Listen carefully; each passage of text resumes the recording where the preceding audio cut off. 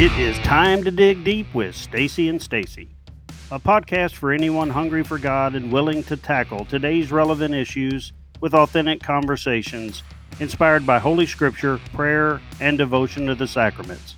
Hosted by two Texas gals who went to the same country Baptist church as little girls, had crazy lives, and found each other again decades later as Catholic convert wives and moms. Get ready, y'all. They're fixing to get real.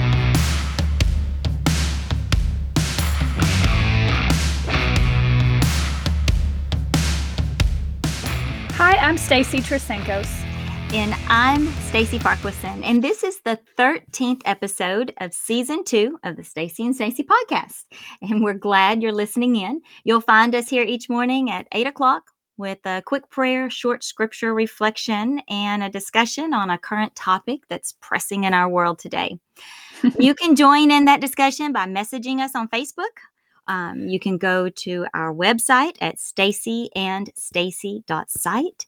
And you can contact us from there. Of course, if you like it, if we make you think or scratch your head, we would love for you to share it with your friends. Share the love. We'd appreciate it. Yes. Thank you for being here on this day, September 28th, 2022, the year of our Lord, 2022. We're going to get into the scripture reading in a little bit, which is continuing on that really happy journey of Job. And I know everybody, and we were talking about, everybody hears the word Job and they're like, no, I don't want to hear about it. I don't want to talk about it. No. We are going to continue to talk about it. Also, it spurred us. I almost said spawned us. Like, that's not quite right. Okay. It spurred us to do a deeper evaluation of what it means to believe. As converts, this was something I didn't, we say the creed, I believe in God the Father Almighty. As converts, that's a word I had never really thought about. We pray the creed, I believe in God the Father Almighty, creator of heaven and earth. But what are we saying? Mm-hmm. What are we saying? We say we believe. What was Job saying when he said he believed? Mm-hmm. So we're going to dive into that specific little teaching because I thought it's a philosophical teaching, but I thought it was really helpful to me in my journey of faith. So we'll go through our little lesson on belief after we do the fun lesson on Job, which is over to you, Stacy. Yes, hang in there with us. It's going to be good. All right, let's start off with prayer. In the name of the Father and the Son and the Holy Spirit. Lord, you've given us so much, and we are so thankful. We love you. We need you. We trust you, and we want more of you. So, again, this morning, we ask that you would open the eyes of our understanding, that we would comprehend your scriptures. Give us fresh eyes to see you and ears to hear you. We love you, Lord. In the name of the Father and the Son and the Holy Spirit. Amen. Amen. Okay, as always, I encourage you to grab your Bible, the scriptures, and spend some time with the Lord today. So real quick, we are going to just read the scripture reading that is in Job. That's in Job chapter 9. And then I'm going to kind of tell you the story of Job, paraphrasing a little bit. So let's start off with the reading. Job answered his friends and said, I know well that it is so. But how can a man be justified before God? Should one wish to contend with him? He could not answer him once in 1,000 times. God is wise in heart and mighty in strength. Who has withstood him and remained unscathed? He removes the mountains before they know it. He overturns them in his anger. He shakes the earth out of its place, and the pillars beneath it tremble. He commands the sun, and it rises not. He seals up the stars. He alone stretches out the heavens and treads upon the crests of the sea. He made the Bear and the Orion and the constellations of the south. He does great things past finding out, marvelous things beyond reckoning. Should he come near me, I see him not. Should he pass by, I'm not aware of him. Should he seize me forcibly? Who can say nay him? Who can say to him, what are you doing? How much less shall I give him any answer or choose out arguments against him? Even though I were right, I could not answer him, but should rather beg for what was due me. If I appealed to him and he answered my call, I could not believe that he would hearken to my words. Okay, so that is the reading in Job. Now, Job is, throughout the book of Job, his friends would try to console him, and then he responds to his friends, and there's a back and forth. And so to me, it sounds almost like Job is defending God to his friends in this portion of scripture. His friends are always coming in and giving him their 2 cents worth, and then Job comes back, and we can tell by his responses, though, that he has a view of God that is one of respect and awe and fear. So when the book of Job begins, we see him described as a good and righteous man, one who fears God, one who shuns evil. He has 7 sons and 3 daughters and lots of livestock and employees. It says he was the greatest man throughout the entire East. So the book of Job begins with God having a meeting, and it says that God's having a meeting with the sons of God. So angels, heavenly beings, they're all in this meeting. And then guess who walks in? Satan, the adversary, the troublemaker, the spoon, because he's always stirring the pot. And he starts doing what he does best. He's accusing. He wants to accuse someone. He's known as the accuser of the brethren. And it's like you can feel the tension in the air. All eyes turn to God, and you can just hear the whispers. What's he going to do? What's God going to do? Look who just walked in. What's he doing here? And then God looks over and asks his enemy, where have you come from? And Satan says he's been roaming around the earth, looking around, checking things out. And I assume he's been looking for someone to accuse, right? Because that's what he does. And God, knowing the end from the beginning, he wasn't taken aback. He wasn't surprised when Satan walked in. He can see the enemy's manipulation, and he knew what card the enemy was trying to play. God also, knowing his servant's heart, chooses Job for a very important assignment. Now, I got to admit, I'm sure this thought might have crossed your mind too, but when I first read this, I'm like, God says to Satan, have you considered my servant Job? And I thought, what? Wait, like, don't even mention my name to the enemy. Like, why is God dipping Job in the grease? Why is he throwing him under the bus? Like, I would be perfectly happy just flying under the radar. Just don't. It's like being called on in school. When you don't want. I know. Like, you just want to look down. You don't want to make eye contact. Don't pick me. Not me. But he tells Satan what a great guy Job is. And of course, Satan downplays it, and he says, of course he is. He has everything he could want.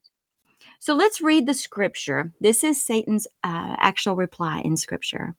He says, why should Job not be a God-fearing man? You have safeguarded him and his family and all his possessions with your protection. You have blessed every one of his undertakings, and his flocks have continued to increase throughout the land. But if you stretch out your hand and strike all that he has, he will surely curse you to your face. There it is. Wow. That's the card. It was like Satan was saying, no one really loves you. You're wasting your time on these mortals. One sign of trouble, and they will curse you. And when I saw that, I thought, oh my goodness, what an amazing assignment Job had. And what if God hadn't suggested Job? Because, Satan had said he was out roaming around. What if he had found somebody and he knew that person would crumble, and so he wanted to pick somebody else, and God got ahead of the game, and he said, hey, what about my servant Job?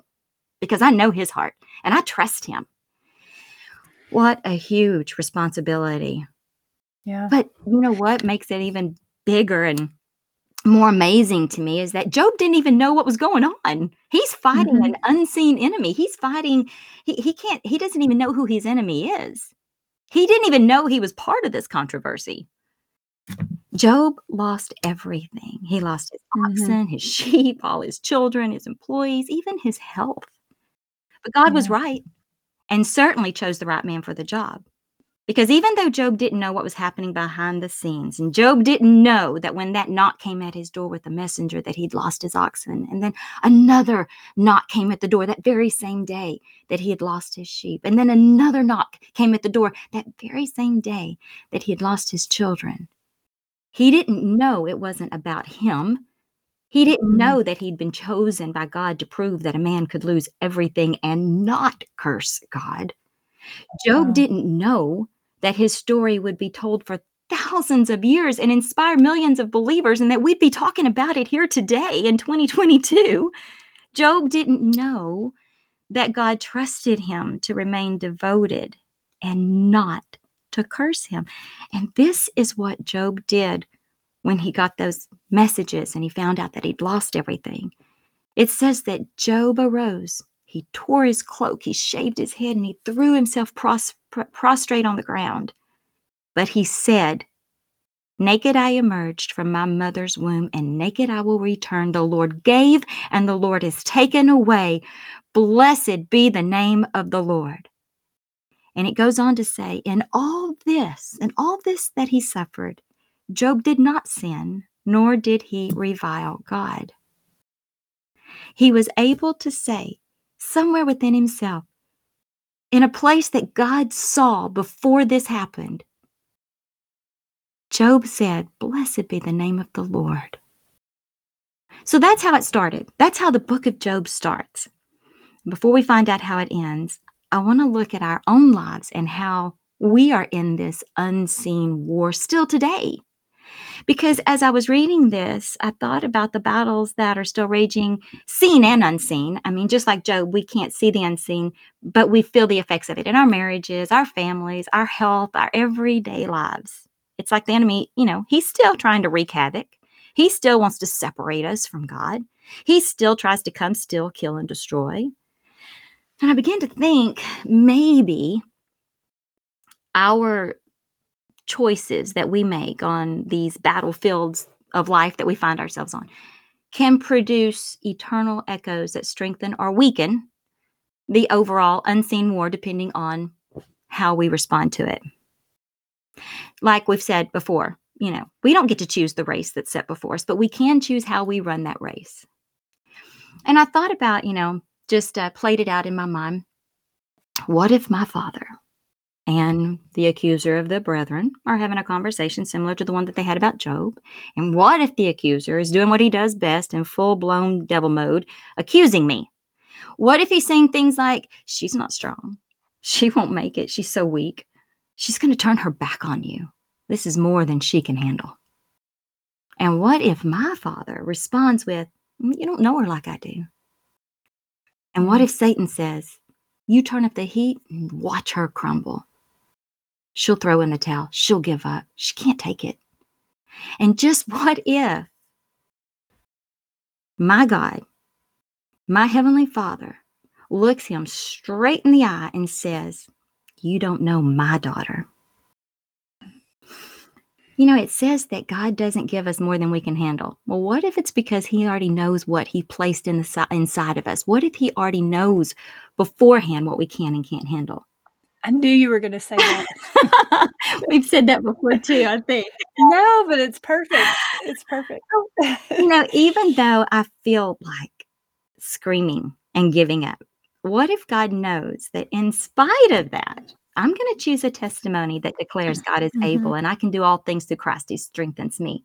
That in spite of my circumstances, I will choose to cling to the one who holds me in the palm of his hands and answers me when I cry out and call on him. And I know he's never going to leave me or abandon me. And unlike Job, who, he didn't know anything. I mean, he didn't have the Bible. We have the Bible today. We have this story. We have the story of Job. But Job didn't know there was anything going on. But we do. We know we're not limited to our circumstances. And I used to say, we're not uncircumcised giants. I know you said that the other day. I'm like, well, I wasn't wondering if I was an uncircumcised child. I'm pretty sure I'm not. In the story there where David goes to fight Goliath. It took me a while to figure out what you meant. Yes, and it's funny, sometimes I'll throw that out and I'll get kind of a look that kind of someone cocked their head sideways like, "What'd she just say?" What did she just say what I thought she said? but it just means that, Goliath wasn't circumcised. He wasn't in covenant with God, but David was, and David knew who had his back. He knew that he was in covenant with God, and it gave him that confidence to stand and fight against that giant. And we're not Goliaths. We're not Goliaths. Yes, okay. I guess I could say it. That might sound a little nicer. Probably wouldn't get the same response though. We're not Goliath. Okay. But we are daughters and sons of the Most High God. And he does have our back. And that just what you're saying though, Stacey, I know sometimes I wonder, can Satan read my thoughts? Does Satan know my heart? Is Satan going to take advantage of me because he knows me? And this is teaching too. I mean, it's in the treatise on the angels from the Summa that we're talking about, and it's Catholic teaching. No, Satan doesn't know us. Just like he thought he knew Job, Satan can only see what's on the outside of us, and Satan can only know what we tell him. If we invite him in and say, "You can get to know all about me," then yeah, he will know. It's just like with your friend if you do that. But if you pray prayers of protection, Satan doesn't know you. He may think he knows you, but he doesn't know you. The one who knows you is your creator and your redeemer. God does know your heart. God gives you free will to do what you're going to do, but he knows who you are. And I knew you were going to say that God puts everything in you that you need to do whatever he gives you to do, because he knows you. Yes, he created you. Yes, absolutely. Because you said that to me before about children, because I've said before, I feel like the Job of mothers. I feel like all these things keep happening. Yeah. And you said, God knows your heart. God put in you everything you need to do to get through this. And there's a reason for it. And your choices right now may be telling other people, look how strong you can be when you have faith. Look how you can endure and persevere. And it may be speaking volumes. And Stacey, like, I'm putting all together your teachings. Your choices right now may have eternal consequences, meaning our choices in being strong could lead our own children to Christ because of our testimony, or other people to Christ. And that could have consequences on generations to come. That's right, because we don't know who's watching us. We don't live, we do live in a glass house. People are watching us. They're watching how we respond. Just like we said, we don't get to choose the race, but we do get to choose how we run it, because people, and how we run it is so important because people are watching. And God is trusting us with that race. We may not have chose it, but God's trusting us with it. And when you were saying that about children, yes, absolutely. Young mothers need to know when they don't know what to do. They need to know that God put everything in you that you needed to be the mother to your child. You have it in you already. He's put it in there. He knew that you would be the mother to that particular child, and you have everything you need to do that job. God trusts us more than we trust ourselves. It's like, I mean, just like with Job, I mean, it's not easy when we go through a trial. But, oh my goodness, will we, when we are in one, will we have the wherewithal to yell, "Blessed be the name of the Lord," like Job did? And I love the end of this book of Job, because God comes in at the end and he begins to straighten everything out. And after God speaks, Job comes back and he says, "I had heard of you only by hearsay, but now I have seen you with my own eyes." And that so speaks to me, because like with Thomas, doubting Thomas, we talked about him the other day. When he had a revelation of who Jesus was, when he saw Jesus with his own eyes, when he was able to touch him, he exclaimed, "My Lord and my God, my Lord and my God." After we go through trials and we lean into him and we trust him and we get to the other side, because we're going to get to the other side one way or the other. But when we lean in and we trust him to carry us through, we no longer have just heard of him. We will have seen him with our own eyes. You know, we can And only see what get so happens. far on hearsay. You can only get so far on someone else's encounter and someone else's experience and someone else's revelation of God. We need to know when he asks us, who do you say that I am? We need to know. And we need to say, you are my Lord and my God. And that is a good that's kind of what we had on our mind. It's a good segue into this whole question of what does it mean to believe in the first place, because we were looking at Job, and Stacy, you brought it so clearly into focus. Imagine if you're Job, because I think it's easy to read that story and think, well, Job knew he was being tested. He was probably going, okay, God, I'll be your whipping boy. You can test me, and I'll try to show Satan how much I trust you. But Job wasn't privy to all that was going on. He just had his simple faith. And it being a very logical person, I remember asking, what are we saying when we say we believe? Like, we pray that in the creed, I believe in God the Father Almighty. And that's how our whole profession of faith is based on belief.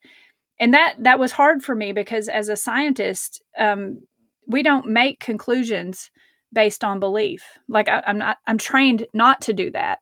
I'm trained not to say something is true when I haven't seen it with my own eyes or tested it in my own laboratory. But that's not entirely true either, because even scientists take as a matter of faith things that have come before them that they maybe haven't been able to test. So it caused me to start thinking, I guess, philosophically.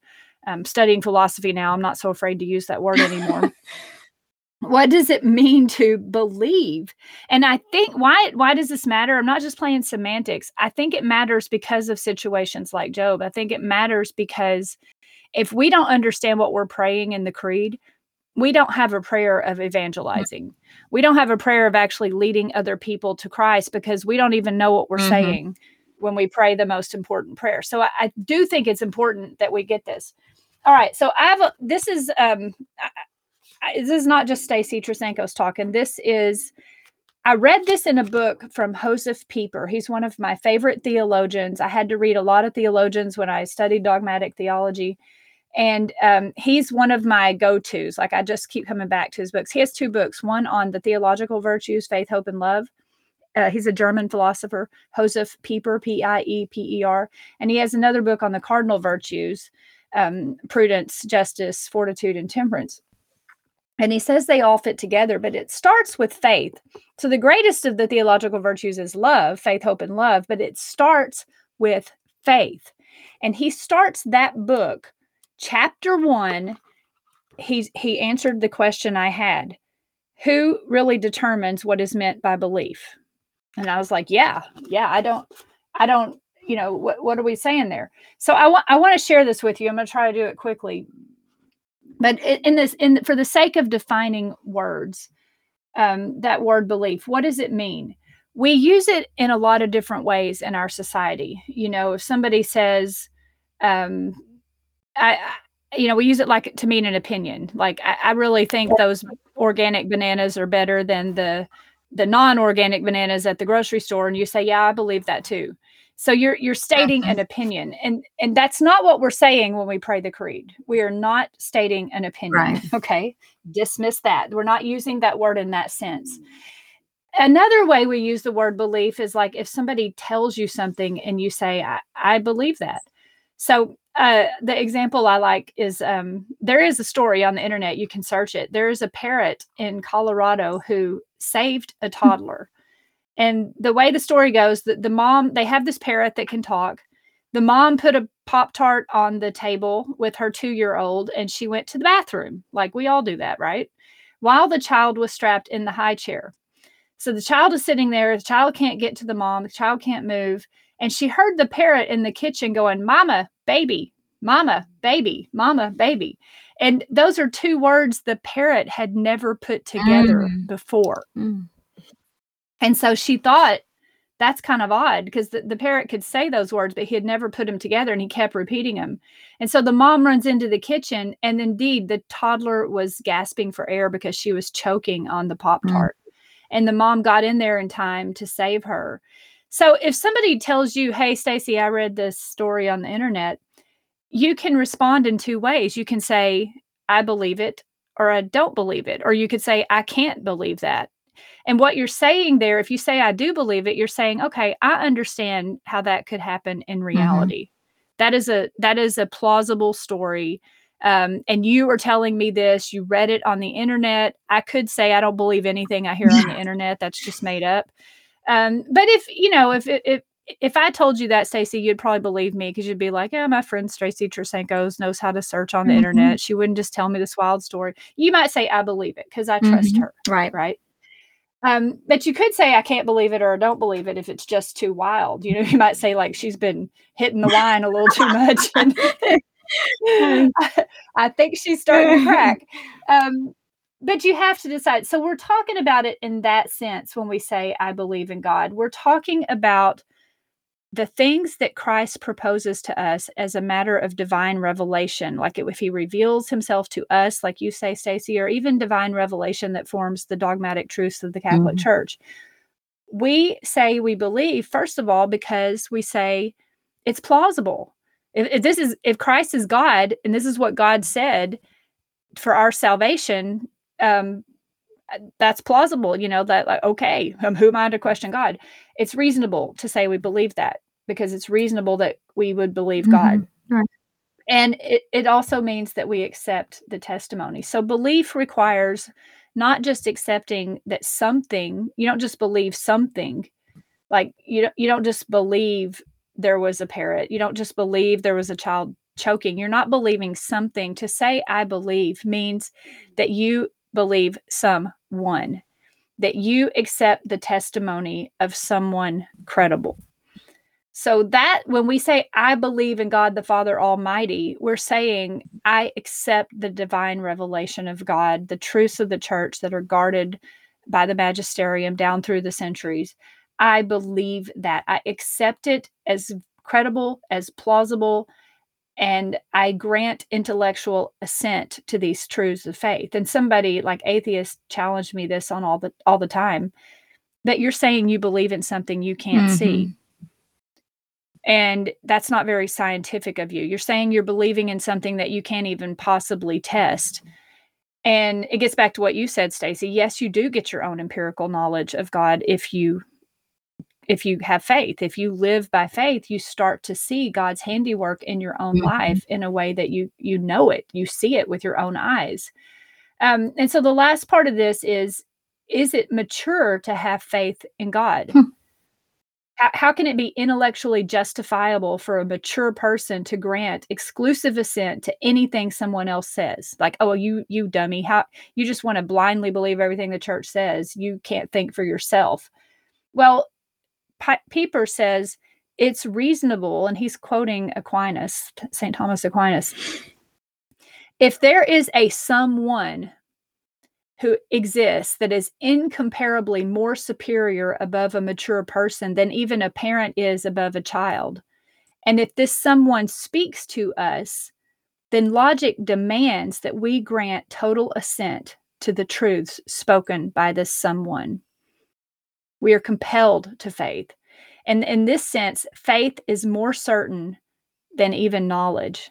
Faith is more certain, because that's something I didn't understand. Like, how can faith be more certain if you can't see it with your own eyes, or if you can't go study it yourself? It's like this.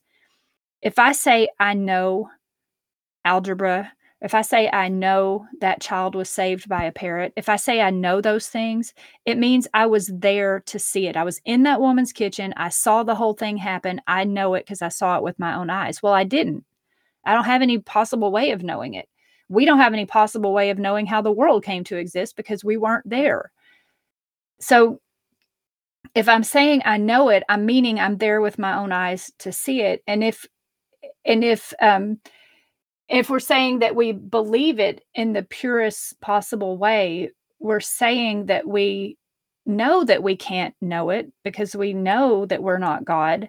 and that we accept the testimony, we accept divine revelation, the incarnation of Christ, the Holy Trinity, creation in the beginning of time out of nothing, the institution of the Eucharist, the founding of the Catholic Church, the dogmas of the Catholic Church.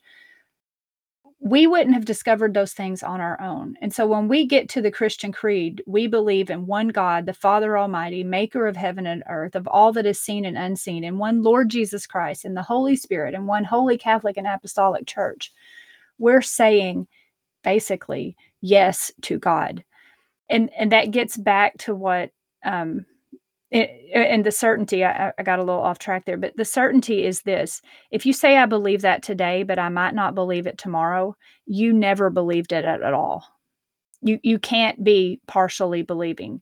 If you say, I know algebra today, but I might forget it tomorrow, or if I don't know algebra today, but I'll learn it tomorrow, that is knowledge. Knowledge can change. But if you ever say that about something you believe, you're contradicting yourself. You can't say, I might believe it today, but I might not believe it tomorrow, because the certainty of faith demands that if you say it once, you mean it, and you mean it, and you mean it, and you mean it, and you're not going to change. Now, you may have doubts, and you pray about those in faith for those to be resolved. But I just thought that was so powerful. I was just thinking, there's that scripture in Hebrews that says faith is the assurance of what we hope for, and the conviction about things that cannot be seen. Of course, my King James growing up always said, faith is the substance of things hoped for, the evidence of things not seen. So the assurance, the substance, the evidence, the conviction. So I love that. I love what you said. Yep. That helped me a lot. Like I never thought about the creed the same way again. And I think if we're going through hard times like Job is, if we just pray that creed. Yeah. And I remember when I first came into the church, and it was one of the first things that I would allow myself to say out loud, because I was very guarded, right? But I went through it. I went through it to see, do I believe this? Do I believe this? This is what they're saying they believe. Do I believe this? Yes. And it was like a checklist. I had to check it off. Yes, I believe everything that they're saying. And so it was easy for me to say it out loud, because I was guarded at first. But once I went through it, and I was like, yes, I believe that. You were honest. Oh, I didn't want to confess something that I didn't believe. Because at that point, you were wondering if this was truly what God wanted you. Yes. I mean, I was questioning everything. I was very guarded. I definitely was. But like I said, once I went through it and was like, yes, I believe this. Yes, I believe this. I was getting excited. Well, I believe this too. Yes. Yeah. There's no turning back from it. Once you grant that intellectual assent to the truths of faith, and it's not just intellectual, it's also the will. It is, and this is one thing Pieper says, and Aquinas says, you have to have faith to have hope. You have to have faith to believe there is a good to come, a future good. And you have to have love to have hope. That's why love is the greatest, because if you didn't love God, all that I just said would just be wiped away. You have to love God to say, I believe in you, God. Absolutely. And I hear a toddler, so I think it's time to go. Well, I hear my granddaughter's up. Good morning, Evelyn. I'm Stacy Trasancos. And I am Stacy Farquharson. Until next time. If you are interested in bringing Stacy and Stacy to your parish or study group for a retreat or a talk, they would love to come liven things up and keep it real. Please see stacyandstacy.site for more information.